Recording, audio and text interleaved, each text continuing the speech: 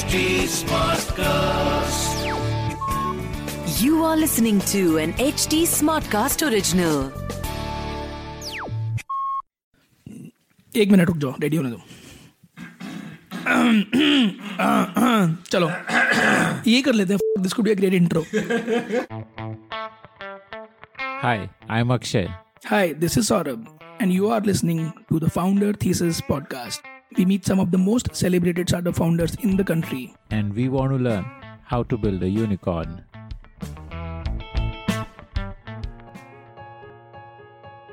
Hi, I'm Sachin Bhatia. I'm the co-founder and CEO of Bulbul, India's first video shopping app. We have been familiar with the boon of online shopping for quite some time now, and we don't see ourselves stopping anytime soon. However, what if this online experience was redefined in a way that helps you not only to understand the product better, but also gives you a real-time demonstration about what you're buying? Sachin Bhatia has made the shopping experience refined, reliable, and efficient by live streaming in a language that completely suits you. His company Bulbul has only been in the market for a couple of years, but it has most certainly made a bold mark in the industry, all thanks to Sachin's vision. This time on Founder Thesis, we have Akshay Datt in conversation with the founder of Bulbul, Sachin Bhatia. Tune in. You studied in DPS Arkapuram, right? That's right. So, what was that experience like? I mean, I'm a DPS Arkapuram product myself, and I know that it's like a unfortunate crowd.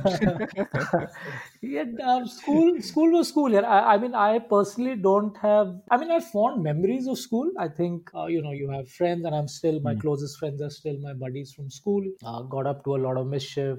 Studied a bit, had some fun. But when I look back, or when I look at the kind of schools my kids have had the opportunity to go to, it could have been so much better, right? I mean, one reflection of like a really good school is the alumni association that a school has, and since you're from DPS, I mean, I don't know how it is now, but we never have a strong alumni. I mean, I'm in touch with 4-5 of my school friends, but that's because we were friends in school, so there's no opportunity to kind of connect, and I think that's just a reflection of the kind of school it is. Okay. And you had science in your plus two, or what did you take? No, I did commerce. Mm-hmm. Okay. So, in DPS, my personal experience is like maybe 10% of the kids there have like a really good experience in terms of participating in debates or whatever. And the remaining 90% just like get by. So were you in that 10% category or in the 90% category? I was, at the cost of sounding boastful, in the 10% category.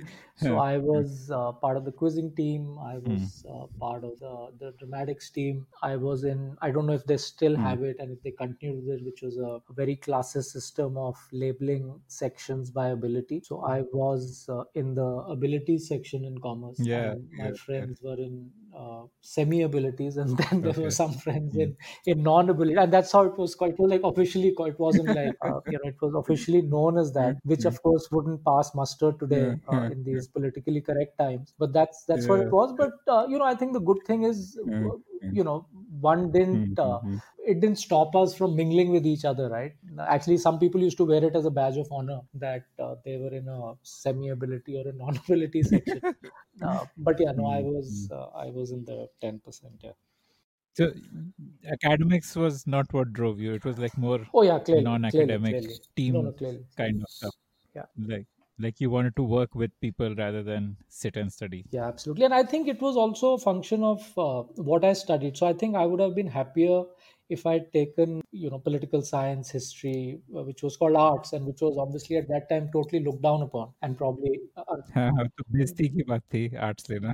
हाँ, मतलब कि यार कुछ और नहीं मिला, commerce में भी नहीं हुई एडमिशन, तो आर्ट्स लो. But I think if I taken arts, I would have been I would have been much happier, I think, because that's what kind of comes to me naturally. If I look at my reading habits today, or for the past many years, the kind of stuff that I read is either history, if it's fiction, it's historical fiction, it's politics, it's economics, things like that. But I think one never had that sense at that point in time. This was obviously many years ago. But yeah, I think if I'd taken arts, I would have been happier. So yeah, it was a function of my choice also that I wasn't particularly thrilled doing accounting. So, how did your mother influence you as a child? And I read somewhere that at the age of 12, you were helping her in her business. Wow, where did you get that?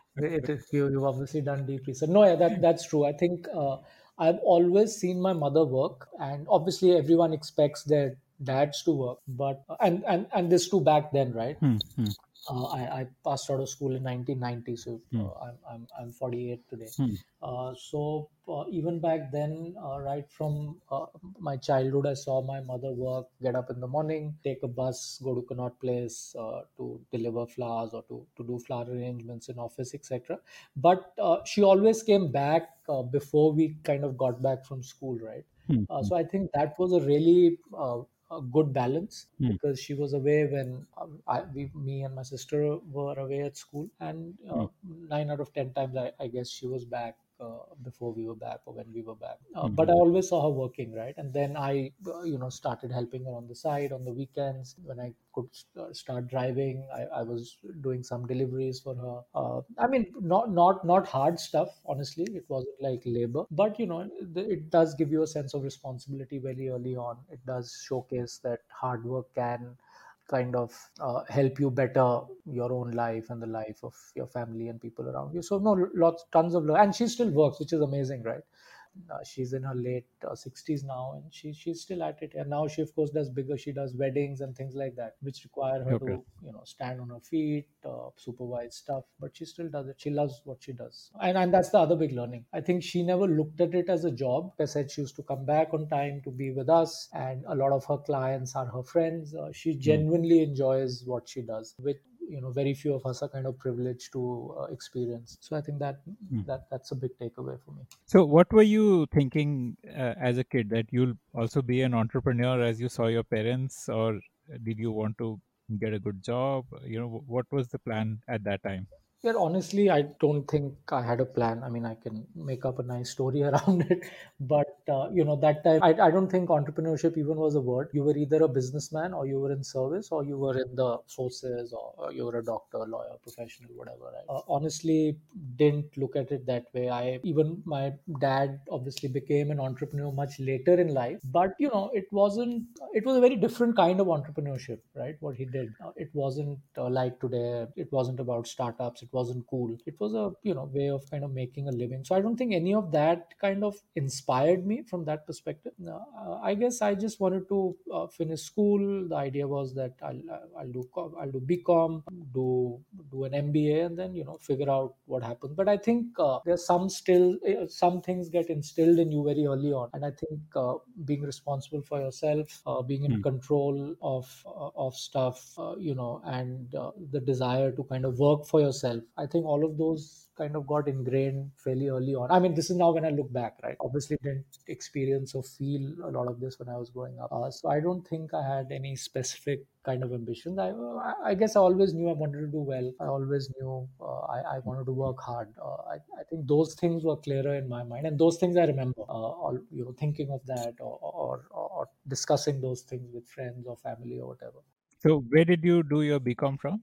I did it from Bhagat Singh College, South Hmm, Campus. hmm. Okay, so that must have been fun. I mean, Bhagat Singh has this reputation of being a party college, South Delhi and all that. Yeah, my uncle used to call it Hoodlum College, so he thought all hoodlums came from Hmm, Bhagat Singh, which wasn't true because it had a really good BCom program, hmm, hmm. and we used to like saying that, hey, it's number two after SRCC. I don't know if it's true or not, but at least we like to believe that. But it genuinely had some really good profs for BCom. But yeah, college was similar. It wasn't intense. It was fun kind of 3 years. You played a lot of sport. I mean, off campus, not for the college team as such, but just your cricket, soccer, etc. Went to college, came back. It was just in a way it was a waste of time, but it's that time of your life that you can probably afford to waste, right? So no complaints on college. I think I started getting very serious after that. I immediately started working after college, because by then I had this desire to be on my own, earn money. My friends were doing their MBAs. I thought I'll do it probably a little later. So yeah, but that's how college was. So that must have been around 93, I guess. 90 you finished school, so by 93 you would have. Yeah, 93, 94. Yeah, yeah. Okay. So what was your first job? And tell me about the career path. Yeah, so I joined as a sales executive in a company called Newcomware. Newcom were among the first guys to start providing bottled water, the large bottle which you see now inverted over your water coolers. It was a totally new concept for India at that point in time. So there was a brand called Hello, I remember, and there was us. It was called Crystal with a K. It was a Faridabad-based company. So they, gave an ad in the paper or something, and I went for the interview to Faridabad, and I kind of got in. And I think it was again I mean, now when I look back, probably the challenge of something new and novel. It wasn't just like any other sales job because nobody was buying water that time, right? It was like a crazy thing to sell. I remember going to these factory owners in Faridabad because that was my beat in the early days. And they said कि यार आप पानी बेच रहे हो कल हवा भी बेचने आओगे हमारे को, and that was pretty much. So it was more like a concept sell. It wasn't just, hey, buy this water, it's the cheapest in the market or it's the best quality. It was selling them hygiene, selling them cleanliness, selling them convenience, bunch of things before you even got down to talking about the product and the process and the reverse osmosis and all the cool stuff.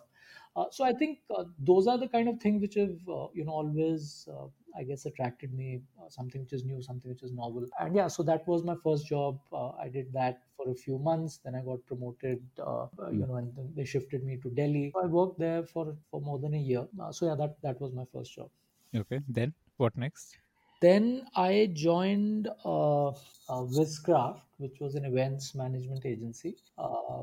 And again, I wanted to do something different. I think I was still figuring out what I really wanted to do. Right, I was in two minds. I'd done put in a year and a half at Newcom. I think maybe there was pressure to do an MBA from the family. I still liked getting that paycheck at the end of the month. I bought myself a bullet, so had expensive taste for that time.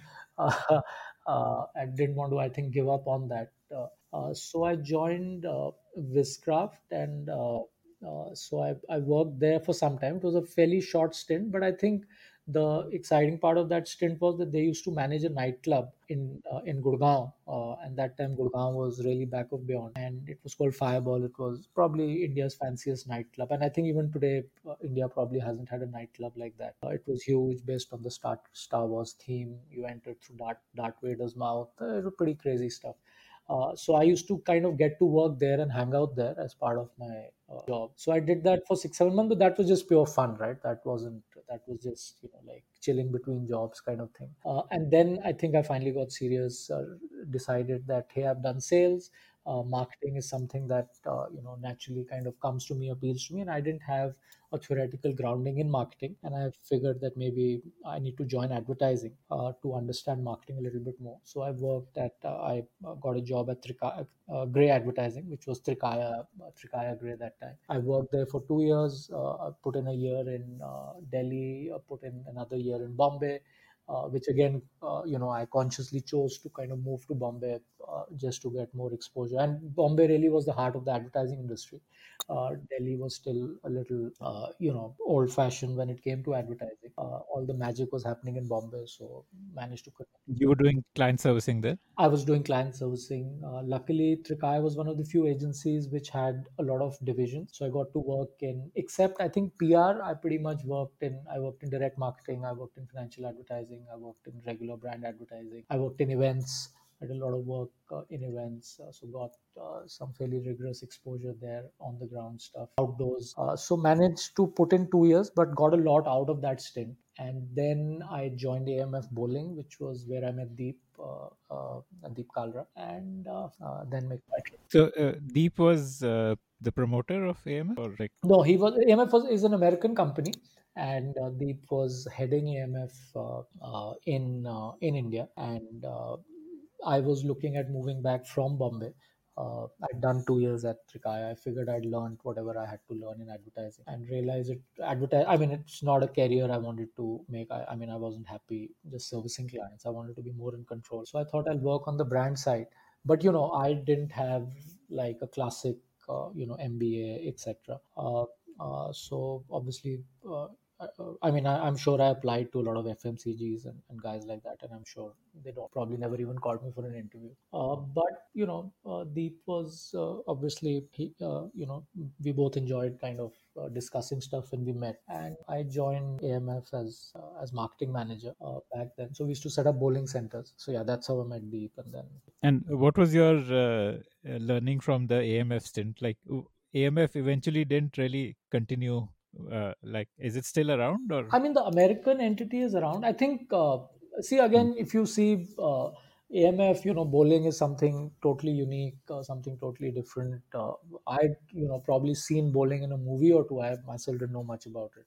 And this is pre kind of Google days. So information wasn't so readily available. But whatever I could read, This was, I think, probably the time when pool was also like a big craze.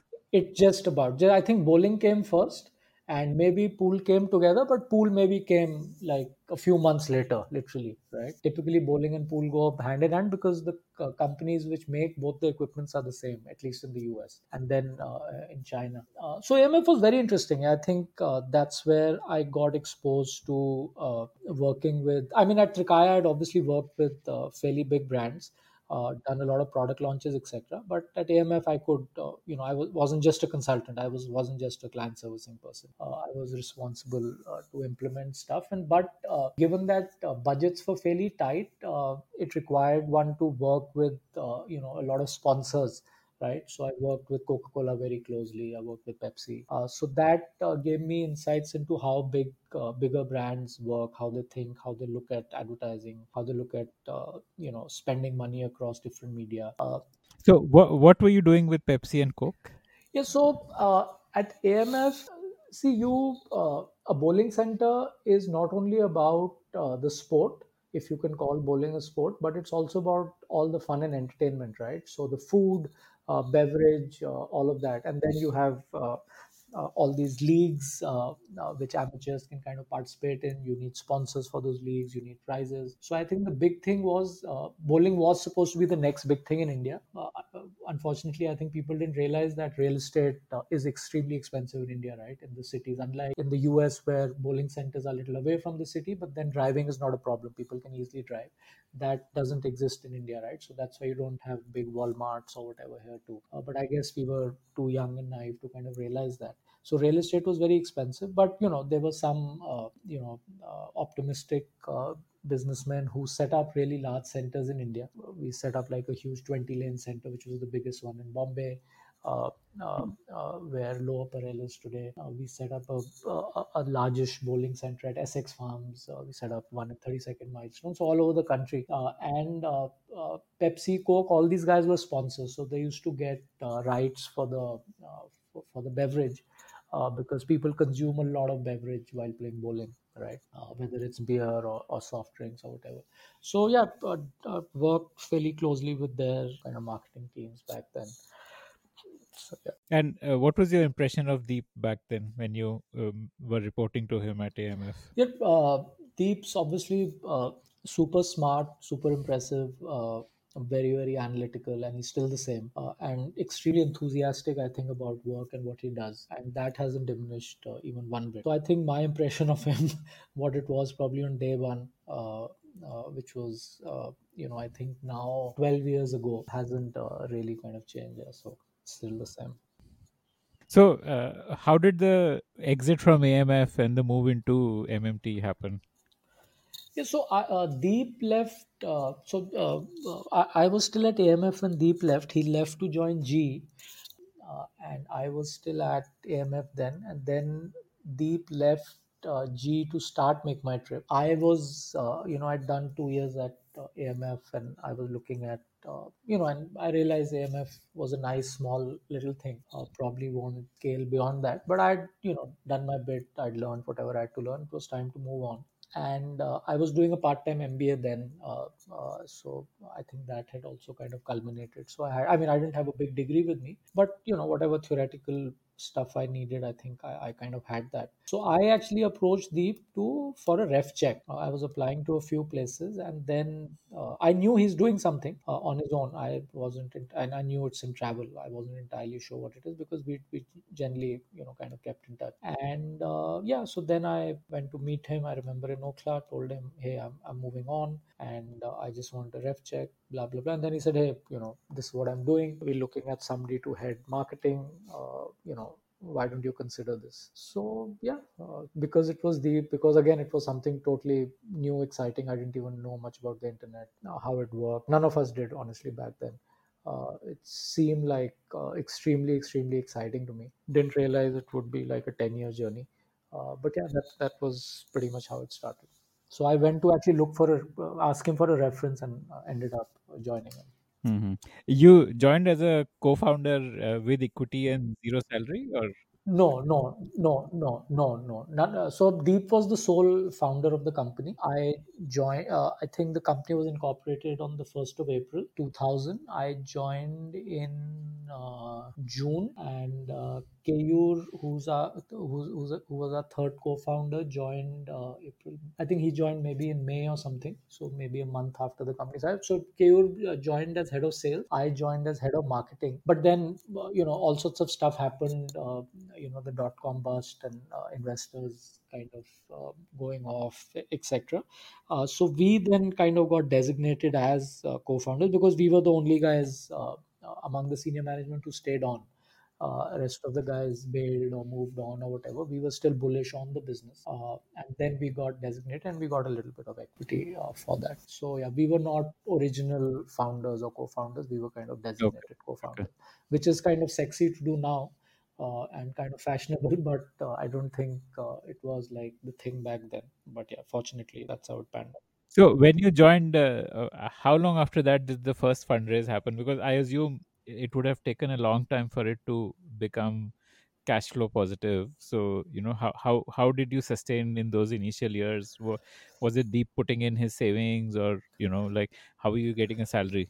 No, so Deep got funded pretty much on day one. So Deep had already raised money, $2 million back then. So we already had Hmm. money, but I think Okay.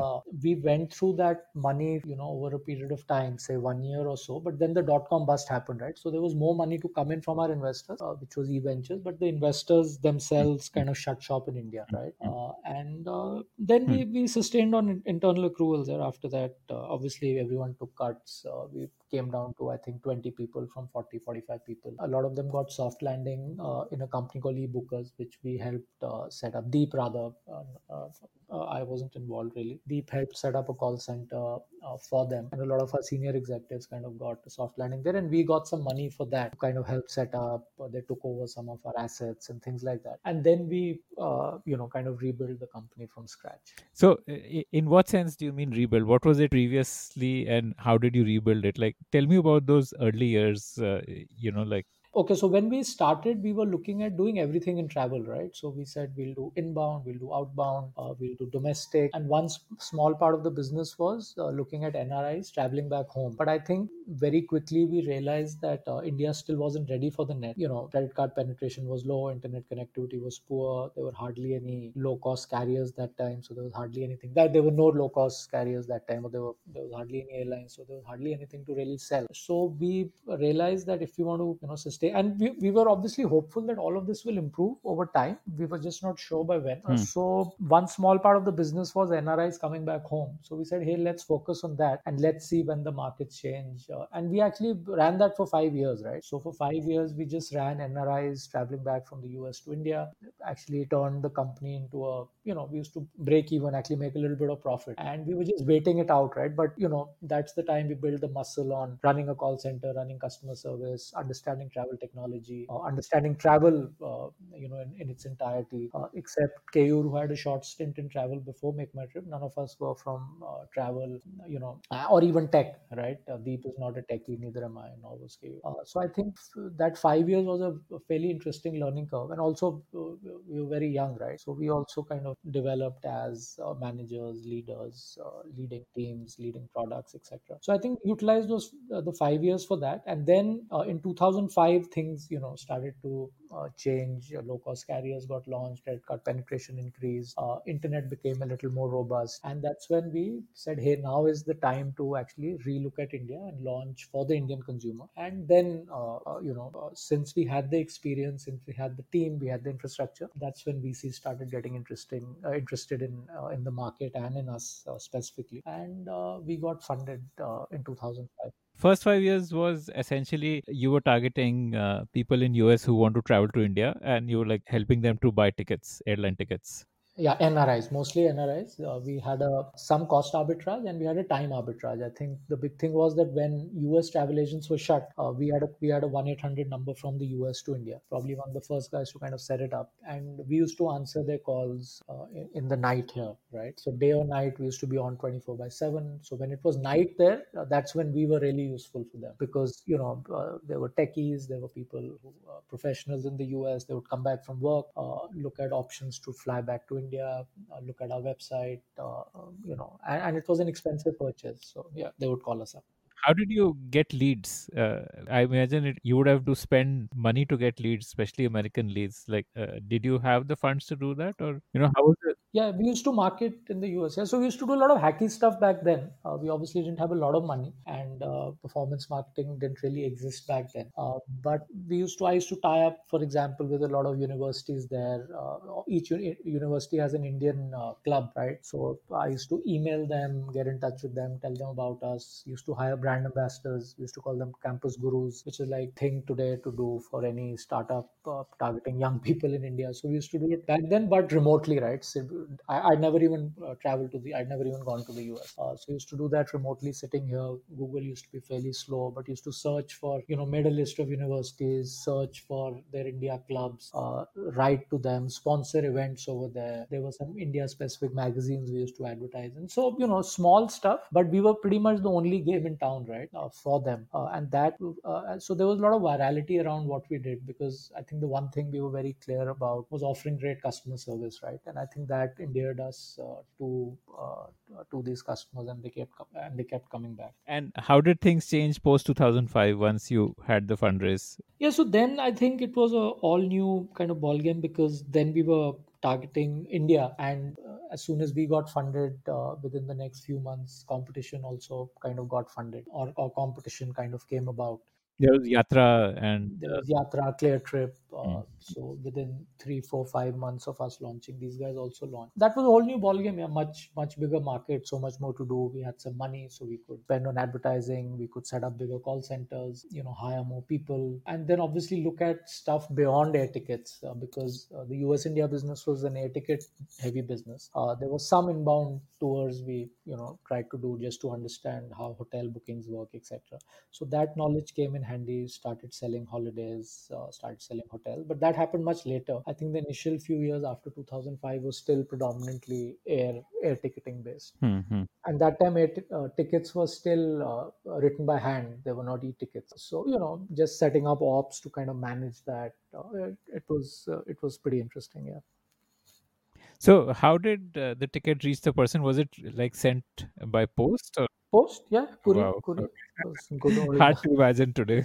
Yes, it was all by courier. Actually, I think the day we launched in October of 2005, we got overwhelmed. We never expected to sell so many tickets. We thought we'll sell a few, and we obviously had our call center agents who were sitting ready to kind of write tickets. But India hadn't seen this before. It was super convenient.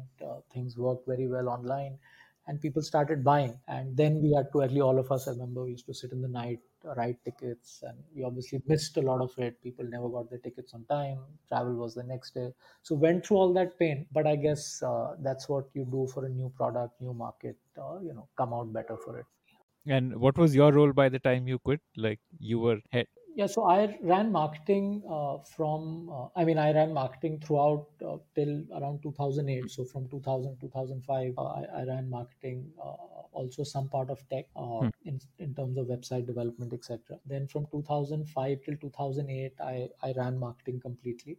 And then 2008 to 2010, I ran new products. So I ran all the non-air, non-hotel, non-holidays launches. So train launch, rail launch, cars, car bookings, mobile, whatever little was happening on mobile back then, reviews and ratings. So all the new stuff, I kind of got it off the ground. So that sounds like an exciting kind of a role, no? Why did you leave? I mean, launching new stuff is like what anybody with entrepreneurial streak would want. Yeah, so I think you have a far more flexibility of working on new stuff when you're not a public listed company, and especially not a NASDAQ listed company. I think then things kind of change. And I realized that the company had obviously become super big, and I'd kind of contributed, done whatever I could do. And like I jokingly say, how many tickets can you sell, right? Of course, that's not true, because Deep and Rajesh are still, they continue to do what they were doing, just at a massive, gigantic kind of scale. But I think I'd done enough in travel. I think 10 years is more than enough. And it was time to, we had IPO'd. There was honestly nothing I felt I could change for the company. I mean, I could keep doing newer stuff. I could optimize stuff which is existing. But I don't think it was, personally for me, it wasn't exciting anymore. I wanted to kind of move on, do other things. So You felt that you were not making enough of an impact. absolutely. Yeah. So I think my days of impact, at least the way I looked at it back then, were kind of over. I mean, I could have stepped back, reconsidered, done probably a bunch of things, and then Make My Trip obviously did a lot of stuff.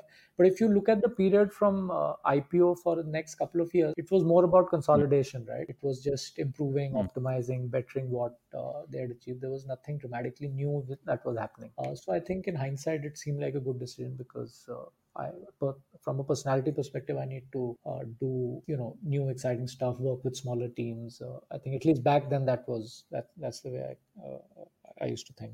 So you quit post the listing? I actually quit a couple of months before the listing. Okay. We knew the listings happening in August. I quit in March or something. I think for 3-4 months before listing. But I was there. I was there at. Get pressure to stick around? Like, Yeah, no, I mean, once I decided, then I think listing was just a milestone. I knew I'll be invited for the listing on Nasdaq, which I was. So there was nothing I could have kind of changed in those 3-4 months, right? So once I decided, I kind of moved on. But yeah, I was there with Deep and Rajesh and Keyur at the bell on Nasdaq. So that was exciting. I mean, that's I think a once in a lifetime opportunity, and was fortunate enough to be part of that. Yeah. Okay. So 2010, you are now like without a regular 9 to 5 thing to do. So what did you do then? Yeah, so that was one of I mean, I can candidly say one of the mistakes. I mean, I think I put a lot of pressure on myself, and I tell a lot of younger entrepreneurs who've either exited or looking at exit. I put a lot of pressure on myself to start something very quickly, right? And there was no pressure, right, from anyone, not from my family or my peers, or I wasn't a public figure where people were waiting with bated breath that what is Sachin Bhatia going to do next? There was none of that. I think it was just a needless, self-inflicted kind of pressure that, hey, I must, I'm still young. I need to get on with stuff. One of the things I was very passionate about, even at Make My Trip, was the outdoors. Do a lot of rafting, climbing, etc. And I always felt that there is a space for folks who want a slightly more luxurious outdoor experience, who don't want to stay in tents on the Ganges or wherever they raft, who want to do a day's work in the outdoors, but then come back to an air-conditioned room, a hot bath, nothing very fancy, but basics. So I kind of kept, when I was at Make My Trip also, I used to do a lot of, like I said, outdoor stuff. But that's what I felt. So I actually tied up with somebody I knew well to set up India's first, what we call an active hotel, which was an activity-based hotel, where the idea was to offer a bunch of outdoor activities through the day, but you came back to like a resortish kind of place. So I did that. I set that up from scratch for 2 years, but that kind of didn't really pan out well. I mean, we set up something very spectacular. It got covered in probably every travel magazine in the country and even overseas. Uh, I ran that for a few months, but I think that partnership wasn't meant to be. So decided to kind of move out of that. Obviously learned a lot. I'd never done construction myself. I mean, not physically, but never supervised construction, especially at a resort hotel kind of scale. Trained the staff, which was basically village folks, to really a 3-star kind of customer service. Without obviously they didn't know English, but everything else in terms of making beds, cleaning loos, serving food, managing guests, checking them in, out, etc. So I think laundry, everything that a typical resort does. And you put in your own money in this? Yes, I put in a fair bit of money in this, and so did the folks I kind of partnered with. Luckily, managed to get all of that out by the end of it. But yeah, it was in a way 2 years wasted, but it was again 2 years of fun. Yeah, I think building something, and this was pretty remote. It was like 30 kilometers even from. It was fun. Yeah, I think and was involved in everything right from branding the place to building it. Was it like you felt that this doesn't have that kind of scope to grow, like in terms? No, I was actually very bullish. So my idea was that I set this up, run this to understand this better, and then offer this more as a service to a lot of mom and pop resorts across the country, right? So I saw a lot of resorts, like for example in Corbett, which are really well located, etc. But they're not managed well because the founders started with a lot of passion, but have either grown old or got bored, or they're not able to pull in the kind of customers they should. I obviously had my network in travel. I knew every tour operator. I knew how to sell travel, so I got all that on board. So the idea was to actually take them over, improve them in terms of, quality training of staff, in terms of the whole experience, but keep it to the very outdoorsy kind of experience, right? Those kind of places. So no, the idea was to actually scale that, yeah. But then, since this didn't work out, I said, let me then kind of go back to what I know best, which is the internet. And yeah, so I did that for a couple of years, and then after that's when I started looking at coming back to the internet space.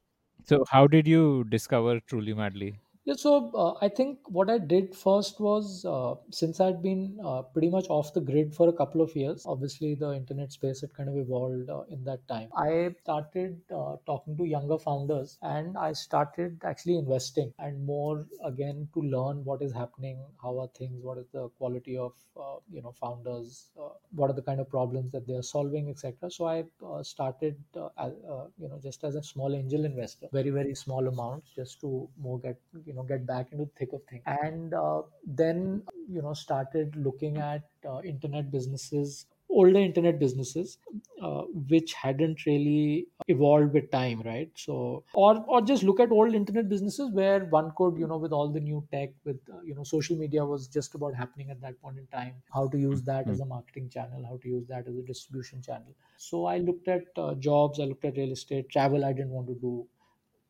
looked at matrimony. So those were some of the things I was looking at and saying, hey, how can these be disrupted again, right? One round of disruption had happened 10 years ago. They're obviously up for disruption again.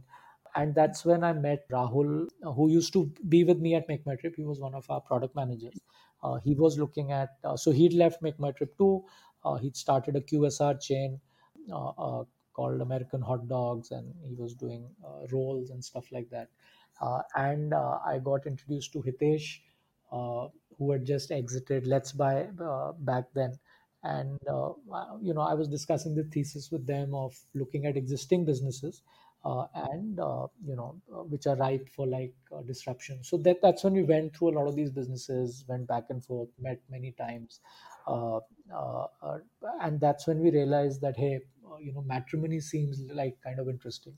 It's not been disrupted. They're still matching people based on caste, creed, and religion. There is no verification at all. I heard horror stories personally from some people who I knew of, the kind of people they'd met on these matrimony sites.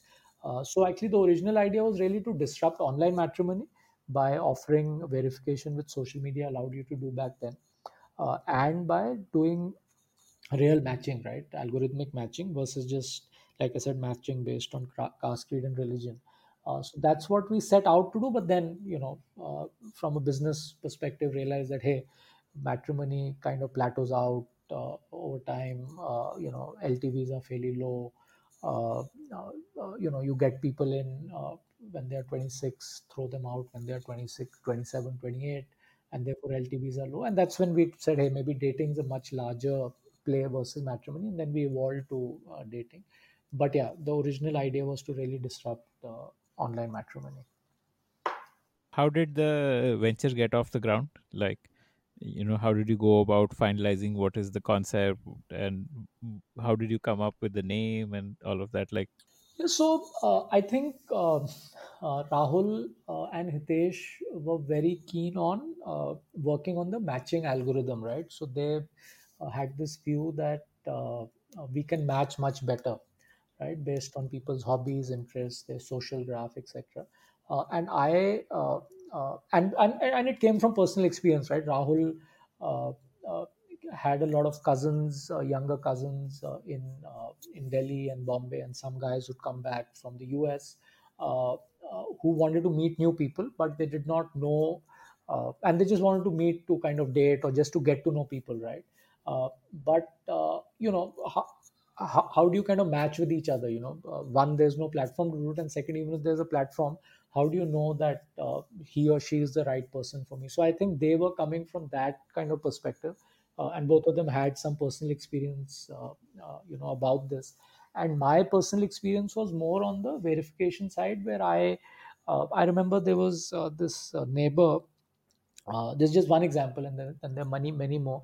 There's this neighbor, a dermatologist, so from a good educated family, uh, and they were still looking for somebody for her on a matrimonial site, right?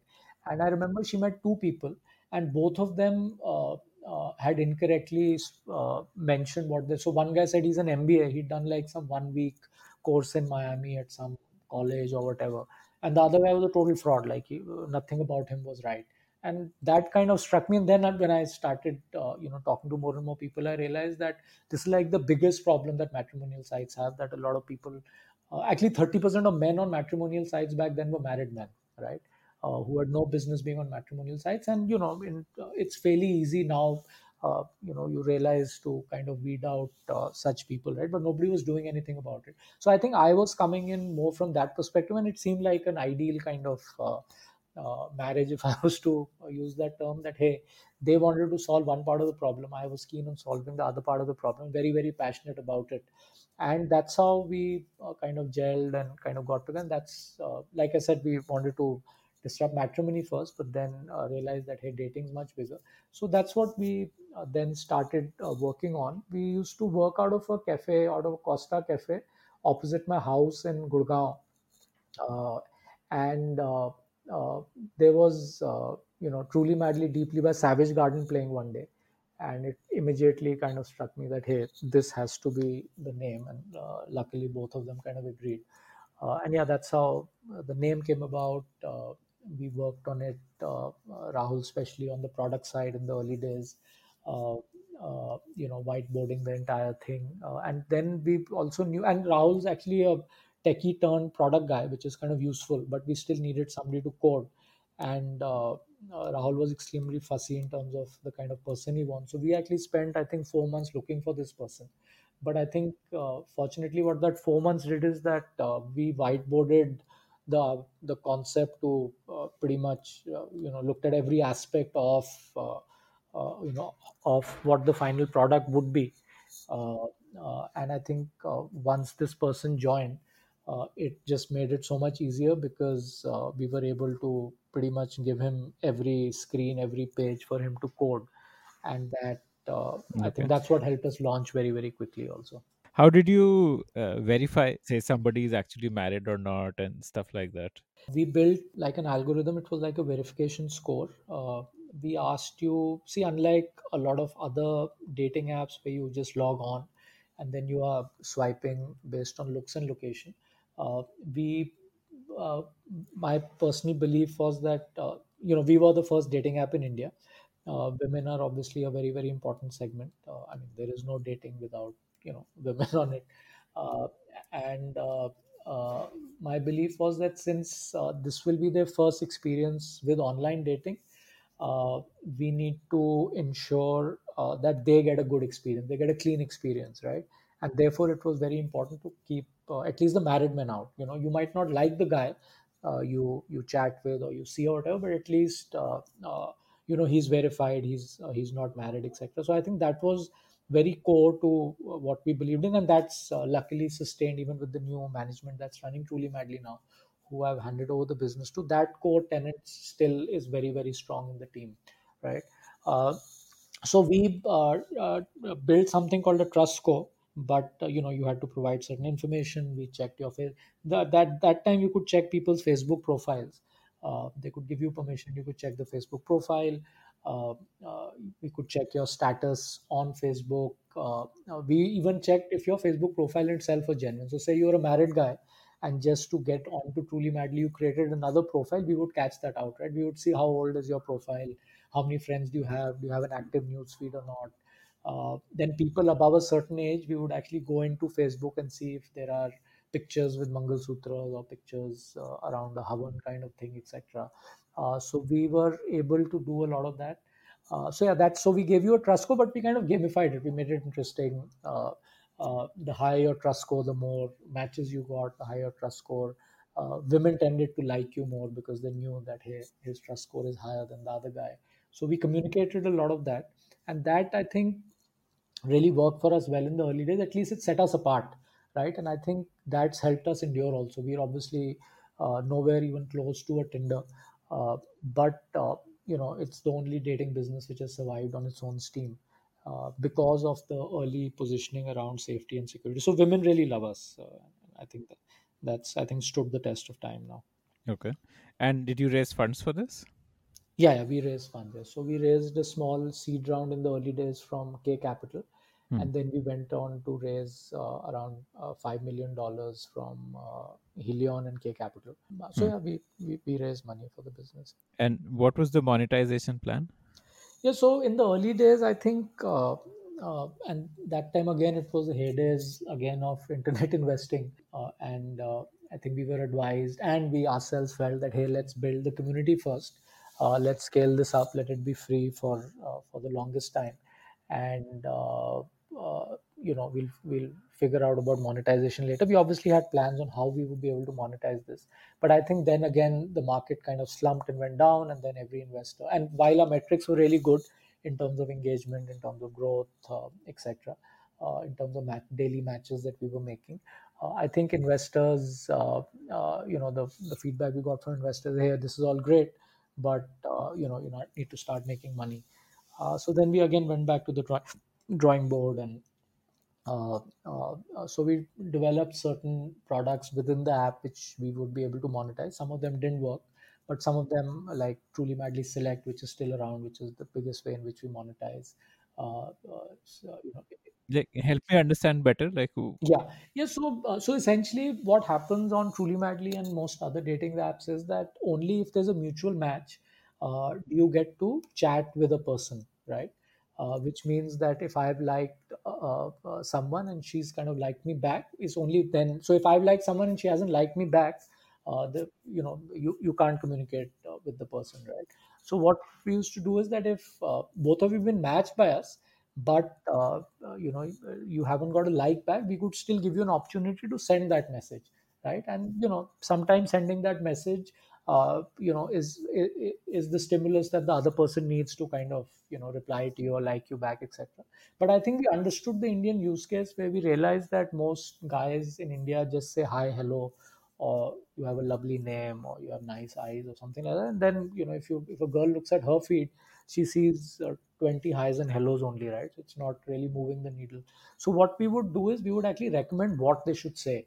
I think that was a big game. So based on your both their social profile, so if both of you liked Arijit Singh, then we would say, hey, why don't you talk about Arijit Singh's latest song? I mean, it was all algorithmically done, but I think that really got conversations going. We obviously tried a bunch of other monetization things which didn't work, where uh, we started matching people based on events that they like. We started organizing dates for people and getting them coupons from restaurants, etc. So a lot of that stuff we experimented with, which didn't really scale or work.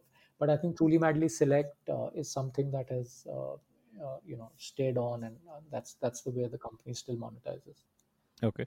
Do you think your thesis on Truly Madly was incorrect? Because you have one line of thought of Tinder, which is making it super easy to swipe and meet, and then you have the other line of thought where you want 100% trust to be built up first. And obviously, Tinder has like blown up and also. So Yeah, yeah. No, no, absolutely. Yeah. So, I mean, can't even defend the thesis. No, the thesis was, I think we were trying to do what's right, what we felt is right from a woman's perspective, and that's what they said. So all the research we did, even when you read between the lines, that's what they said. But eventually, when we went back to them, they said, hey, we are smart enough. We'll figure out, who the guy is. If we have to block him, we'll block him. Don't worry about it, right? We'll take care of ourselves. I think we kind of misjudged that, and we built this entire thing on all verified profiles. We actually did compatibility matching, which again people didn't care about. At the end of the day, people care more about looks than anything else. So from that perspective, yes, the thesis was wrong. But having said that, Truly Madly is still around and it's known. So there is obviously a market for this slightly serious kind of use case. So now a lot of our customers, or rather a lot of the Truly Madly customers, are people in their between the 25 to 28 kind of range, who are not looking at getting married immediately, but this is like the first step towards matrimony, right? And that's an interesting niche which they are playing in. The revenues have doubled since I've moved on. Actually, the internal joke is that the company is doing so much better since I've moved on. Uh, you know, but yeah, I mean, in a way that, see, everyone else launched in India just like Tinder, right? And everyone else is also pretty much shut down, right? But Truly Madly is still out there, profitable. They've actually just raised a round of funding, which they'll announce in the next few weeks. Yeah, in hindsight, yes, we could have gone the Tinder way, but then could we have beaten Tinder at its own game? Could be another question, right? So I think in a way it's good that we kind of stuck to this and built not a very big business, but still built a decent business, out of date. what was your learning from that stint? Like learning which would have helped you now with Bulbul? Yeah, so I think uh, a lot of what I've done at Bulbul actually came out of some of the experiments we did on live streaming, on video. These are things we tried out at Truly Madly, actually, right? So we got uh, Okay. guys to post video profiles to, because there's obviously in India there are far more guys than girls on dating platform, right? So how does a guy stand out? So we got guys to do video profiles, so to make them seem more interesting. We got guys to go live, right? So guys playing with a soccer ball, somebody's doing shairi, somebody's playing the guitar, somebody's reading out poetry, stuff like that. So I think one was just from a product and tech perspective. I think it gave me a fairly decent understanding of how video, and this is 4 years ago, right? When video wasn't the hot commodity that it is today. This is pretty much around the time Geo was launching. So Geo wasn't the force it is today. But it gave me insight that, hey, this is where the market is kind of moving. Video is interesting and exciting. Uh, uh, And then I did a lot of research. Once we realized that we won't be able to take on Tinder at its own game, I thought maybe there's a use case in smaller towns, for maybe not for dating as the word connotes, but everyone wants to be in a relationship, everyone needs companionship. So I started traveling to smaller towns, getting insights from there, talking to customers from smaller towns. I think it's during that journey that I figured out this use case for video and video selling, etc. But that is more tactical. I think from a learning, the big learning obviously was that there was this thesis that we had, which is around what's the right thing for the customer. But I think it was a fairly superficial thesis, right? It was probably what we also wanted to hear as entrepreneurs. That women want verified profiles and they want that security. We had tons of security features on Truly Madly, right? Women could block profiles, they could report profiles, all that sort of stuff. But eventually, they didn't care about that. Everyone's can take care of themselves from that perspective. So I think you have to read between the lines and read far deeper when you're trying to glean consumer insights, and not try to fit your thesis or narrative with what you're hearing from consumers, right? I think a lot of us tend to kind of do that and continue doing that. So I think that, to my Mm-hmm. mind, was the bigger learning. Did it make you more humble, like realizing that maybe your ego caused you to form that kind of thesis and not see the reality? Did you? Yeah, absolutely. Yeah. So if you listen to, I mean, I don't know where you can, but if you listen to some of my interviews at the beginning of Truly Madly, they're fairly bombastic, right? About taking on Tinder, being number one. We are the India app before it became fashionable to say you are an India app. So we were saying all those things, but eventually it didn't pan out like that, right? I mean, Tinder has just taken the market, and rightfully so, right? I think they have a far, far, far superior product than anyone else out there. And so, no, absolutely. I think you have to listen to, I think, all stakeholders. You have to listen to customers. You have to even listen to a lot of, I think, our colleagues internally were also telling us that, hey, this is the way to go, keep it open. But I think by then it was too late. I think we got that positioning and Tinder was growing. And I realized that we won't be able to, even if we did, what Tinder does, we probably won't be able to, take them on. And that's when we hunkered down and said, hey, okay, let's focus on what we've now. Mhm. It's not as if this is not working, right? People are paying us Mhm. for verified profile. Yes, it will be a much smaller market, but things will Mhm. change eventually. And that's what's happened, right? I think, like I said, revenues kind of doubled because more and more people are seeing the value in what we do. It'll still never probably be as big as a Tinder in the near future, but you never know. It's growing really well. So tell me about that decision to move on. How did you find a successor? What was the trigger that, okay, this is not like, this is not what I want to do anymore? Yeah, so it was, for me, it was honestly more an opportunity cost. Hmm. I realized that also I was, one, I think I realized that maybe it wasn't even my problem to solve, right? I was married with kids, right? And Okay, here I okay. was Hmm. solving a problem which wasn't even my problem. Though I spent, having said that, I spent a lot of time at campuses, at call centers, etc., with a lot of young people, and that's why we were still able to build a product which kind of, at least to some extent, worked for them. But you can only do it to a certain extent, right? You can't do it beyond. So I think that was one thing which was very apparent. Maybe I just wasn't willing to kind of see the light. So I think that kind of happened.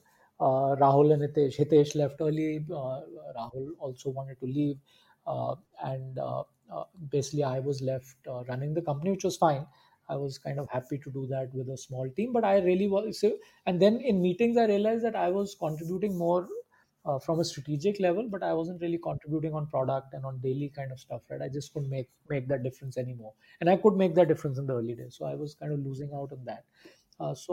But I was still very passionate about Truly Madly, not just because it is something I'd started, etc. But I still, even today, believe that there is a space. For something like Truly Madly. So I never want. So actually, our investors, especially Sasha Mirchandani, used to tell me once it was pretty apparent that it won't scale the way it was being run. He said, "Hey, why don't you shut this down? It didn't run. We still believe in you as an entrepreneur. Let's do something else." right? And actually, he gave me a bunch of ideas.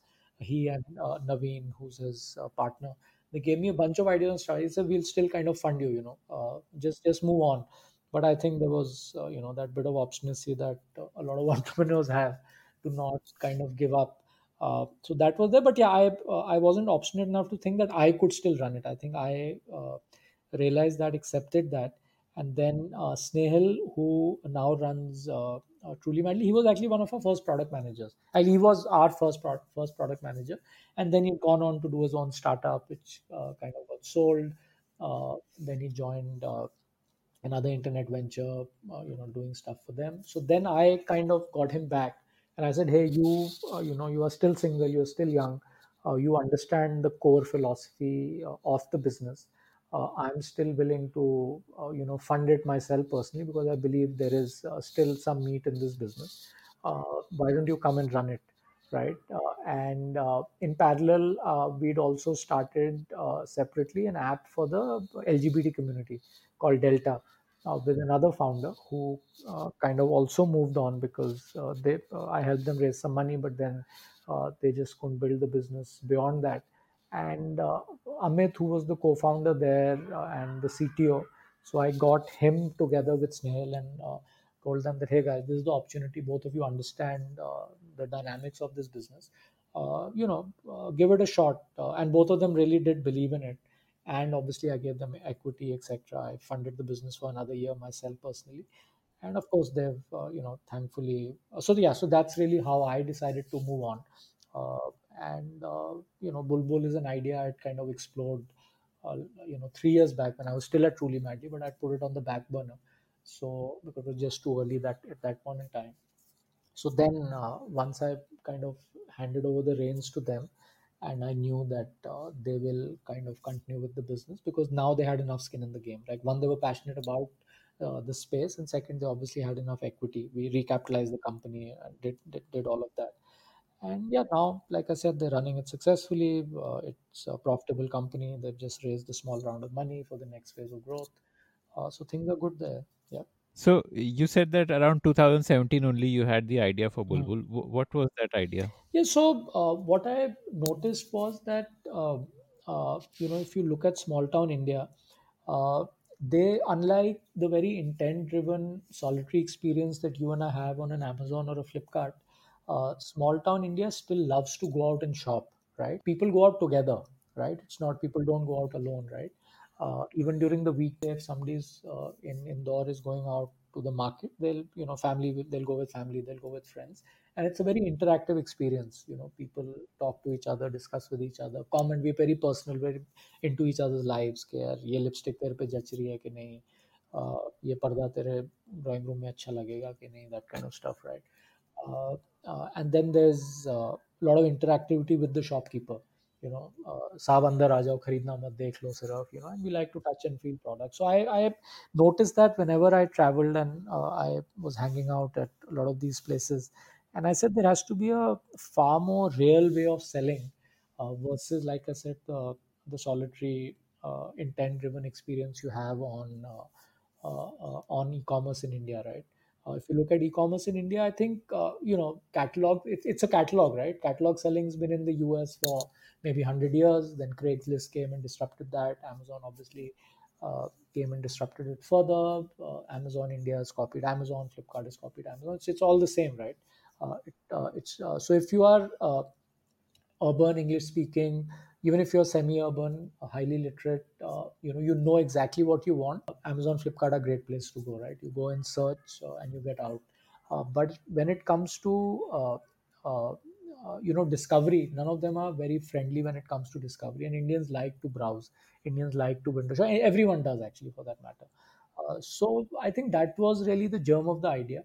And I think I remember coming back from one of the trips, got a bunch of girls from office at Truly Madly, ready to kind of go live. That time there was Facebook Live had just started, so we bought products from the market and we built this little campaign saying, "Hey, you got a date night, and how will you accessorize yourself? Truly Madly is bringing you like a session live with some experts and stuff like that."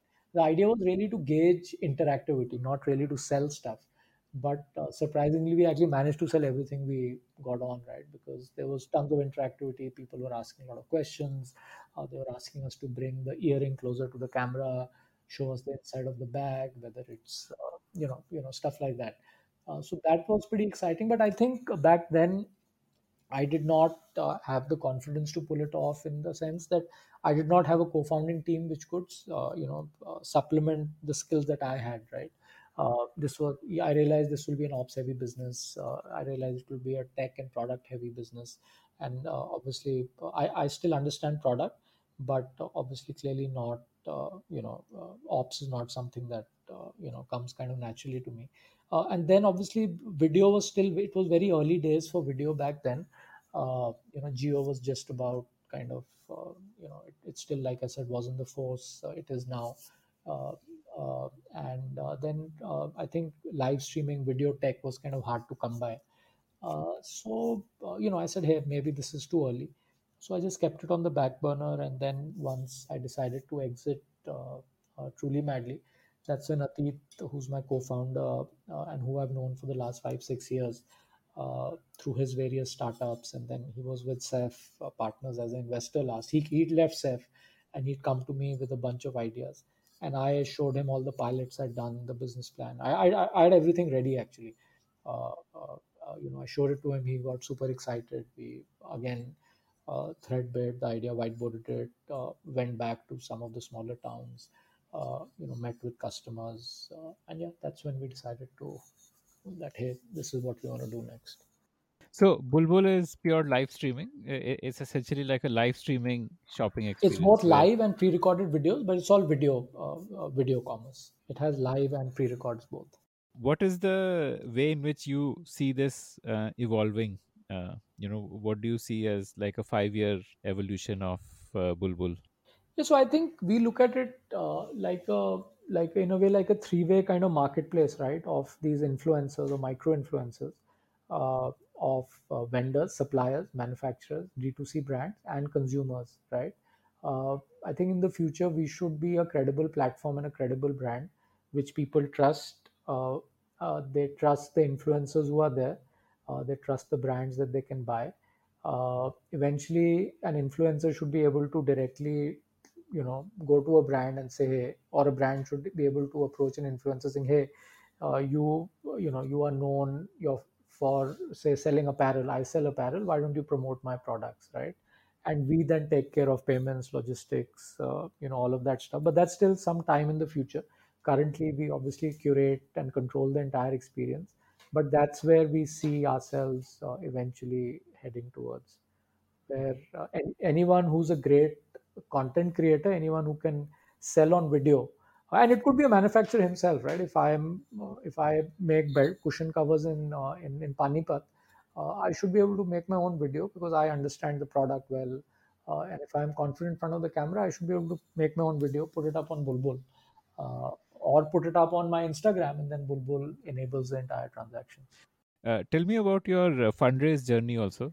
Yeah, so we end of, or well, rather early last year, we got into the Surge program, which is run by Sequoia for early stage startups. It's an exceptional program, probably among the most unique programs in the world in terms of the quality of the investor first, which is Sequoia, quality of other founders, and just the quality of people they let you kind of network with, interface with, content sessions, etc.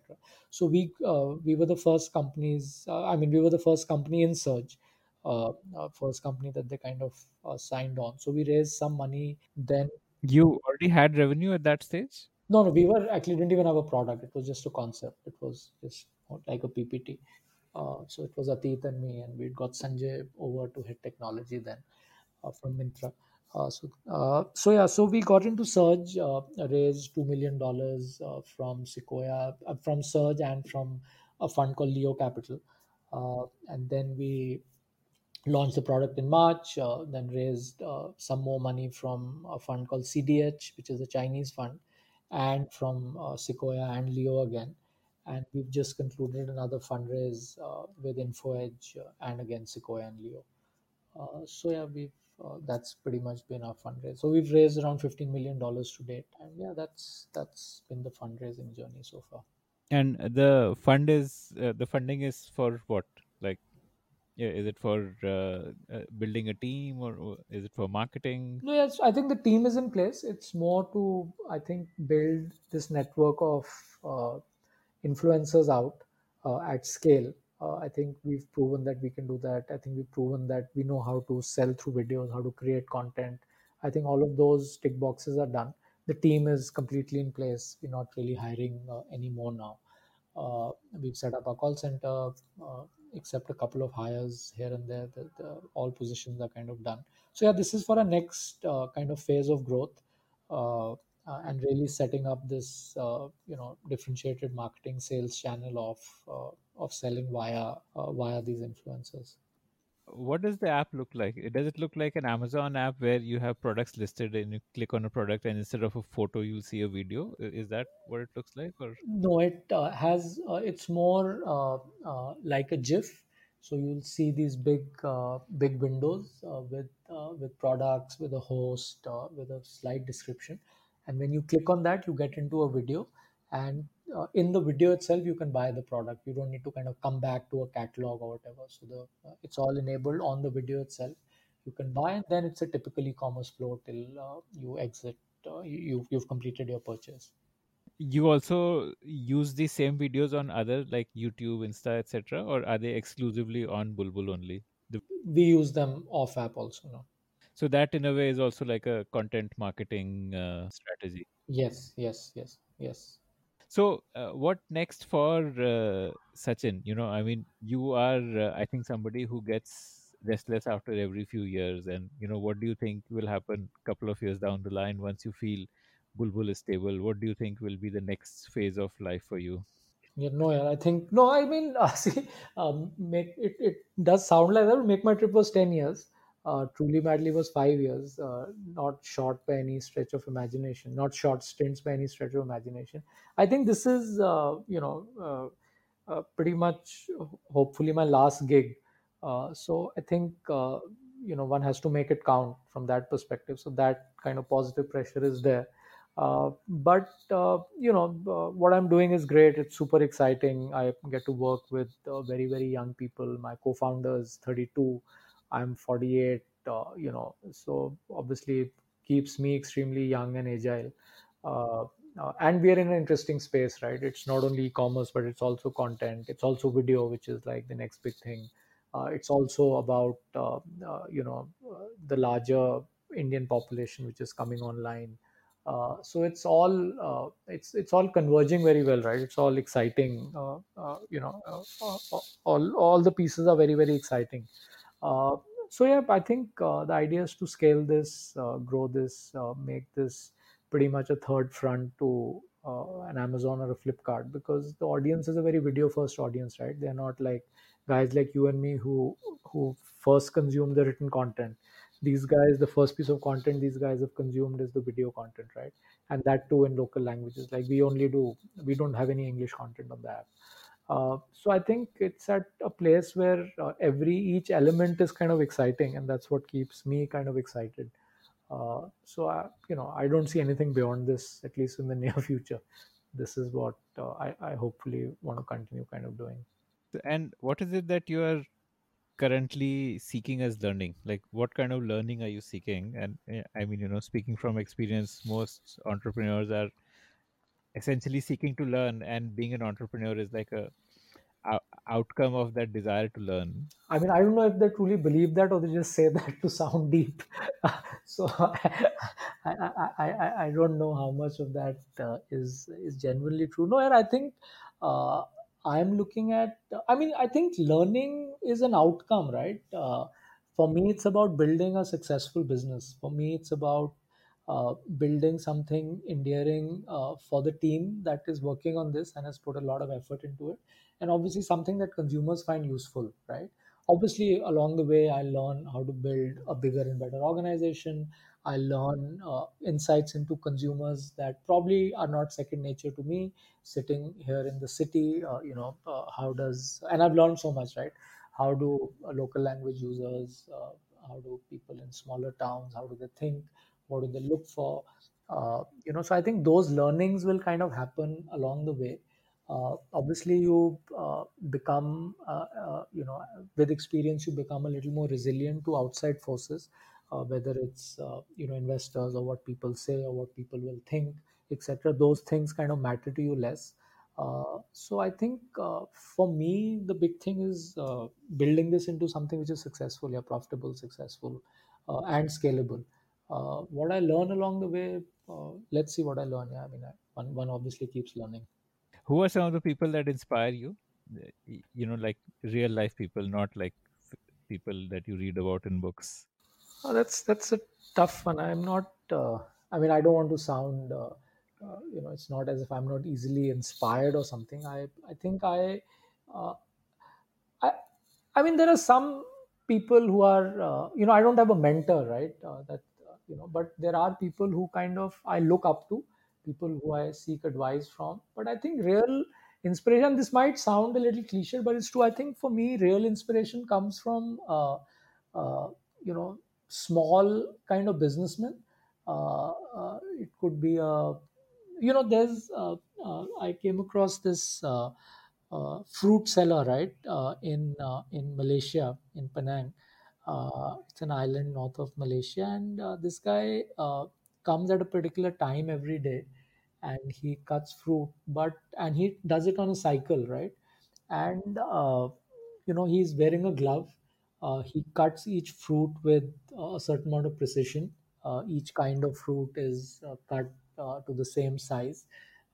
He doesn't touch the product at all. So he's wearing a glove, and he cuts it on his glove, and then he slides it into a packet uh, through the glove only, right? Now, and I've seen him do it day after day, every day, for a very long period of time, and the process never changes, right? And I think those are some of the things I think about, right? Those are things which are very, very inspiring for me to, hey, just show up, be the last man standing kind of thing, but show up every day. I think I find inspiration in that. But I Deep and Rajesh, who run Make My Trip, Sanjeev Bikhchandani, who was on our board at Make My Trip, and now is on our board at Bulbul. These are people I know immediately and personally, and I seek them out for advice, for help, etc. And they are truly inspirational, right? Like Deep's been doing this now for 20 years, day in and day out, and I think it takes a lot, right, to kind of do this. Sanjeev's been doing this for longer. And to me, I think that is a big source of inspiration that, hey, keep plugging away, right?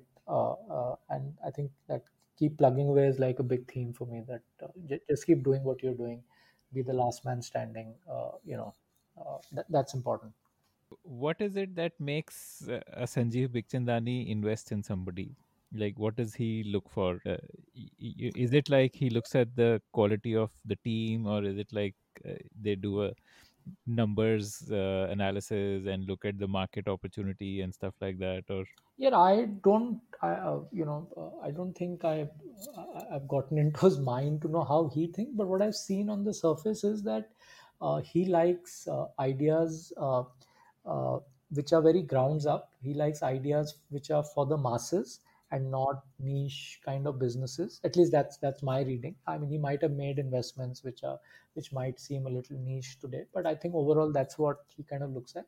He has obviously a stellar investment team, which is run by Kitty Agarwal, and she's, I think, more the nuts and bolts kind of person, and I think he relies on her a lot. Uh, but I think Sanjeev really likes businesses which are more, uh, where the market is huge, where the consumer market is huge, which is addressing the larger Indian kind of population.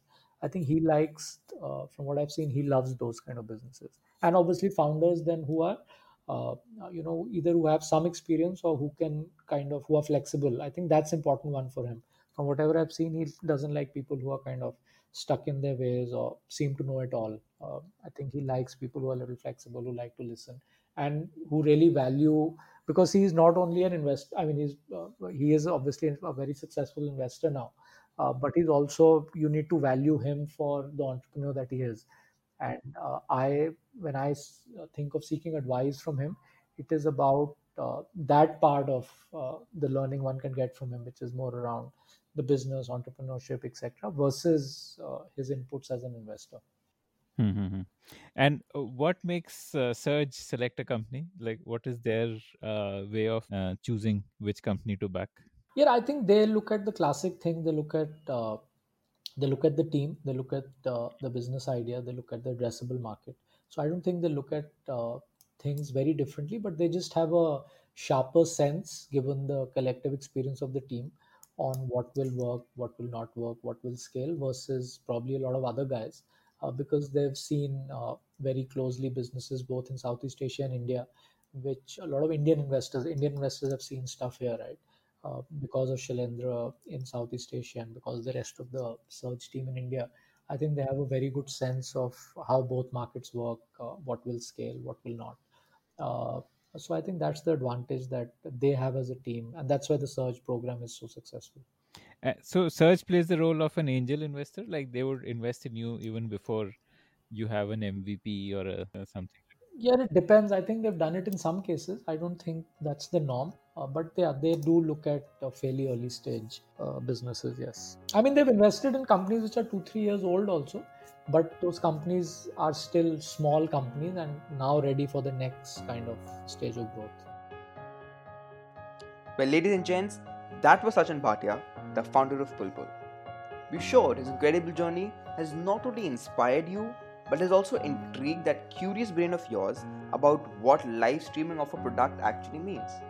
For those who are not familiar with Sachin's online shopping methodology, head to Bulbul TV now, and while you explore the website, suit yourself to some exciting offers and deals.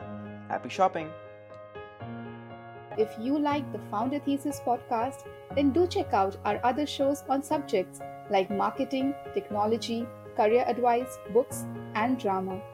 Visit thepodium.in, that is thepodium.in, for a complete list of all our shows.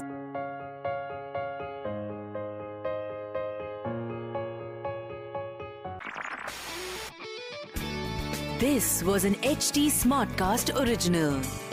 HT Smartcast. Log on to htsmartcast.com to listen to more such podcasts.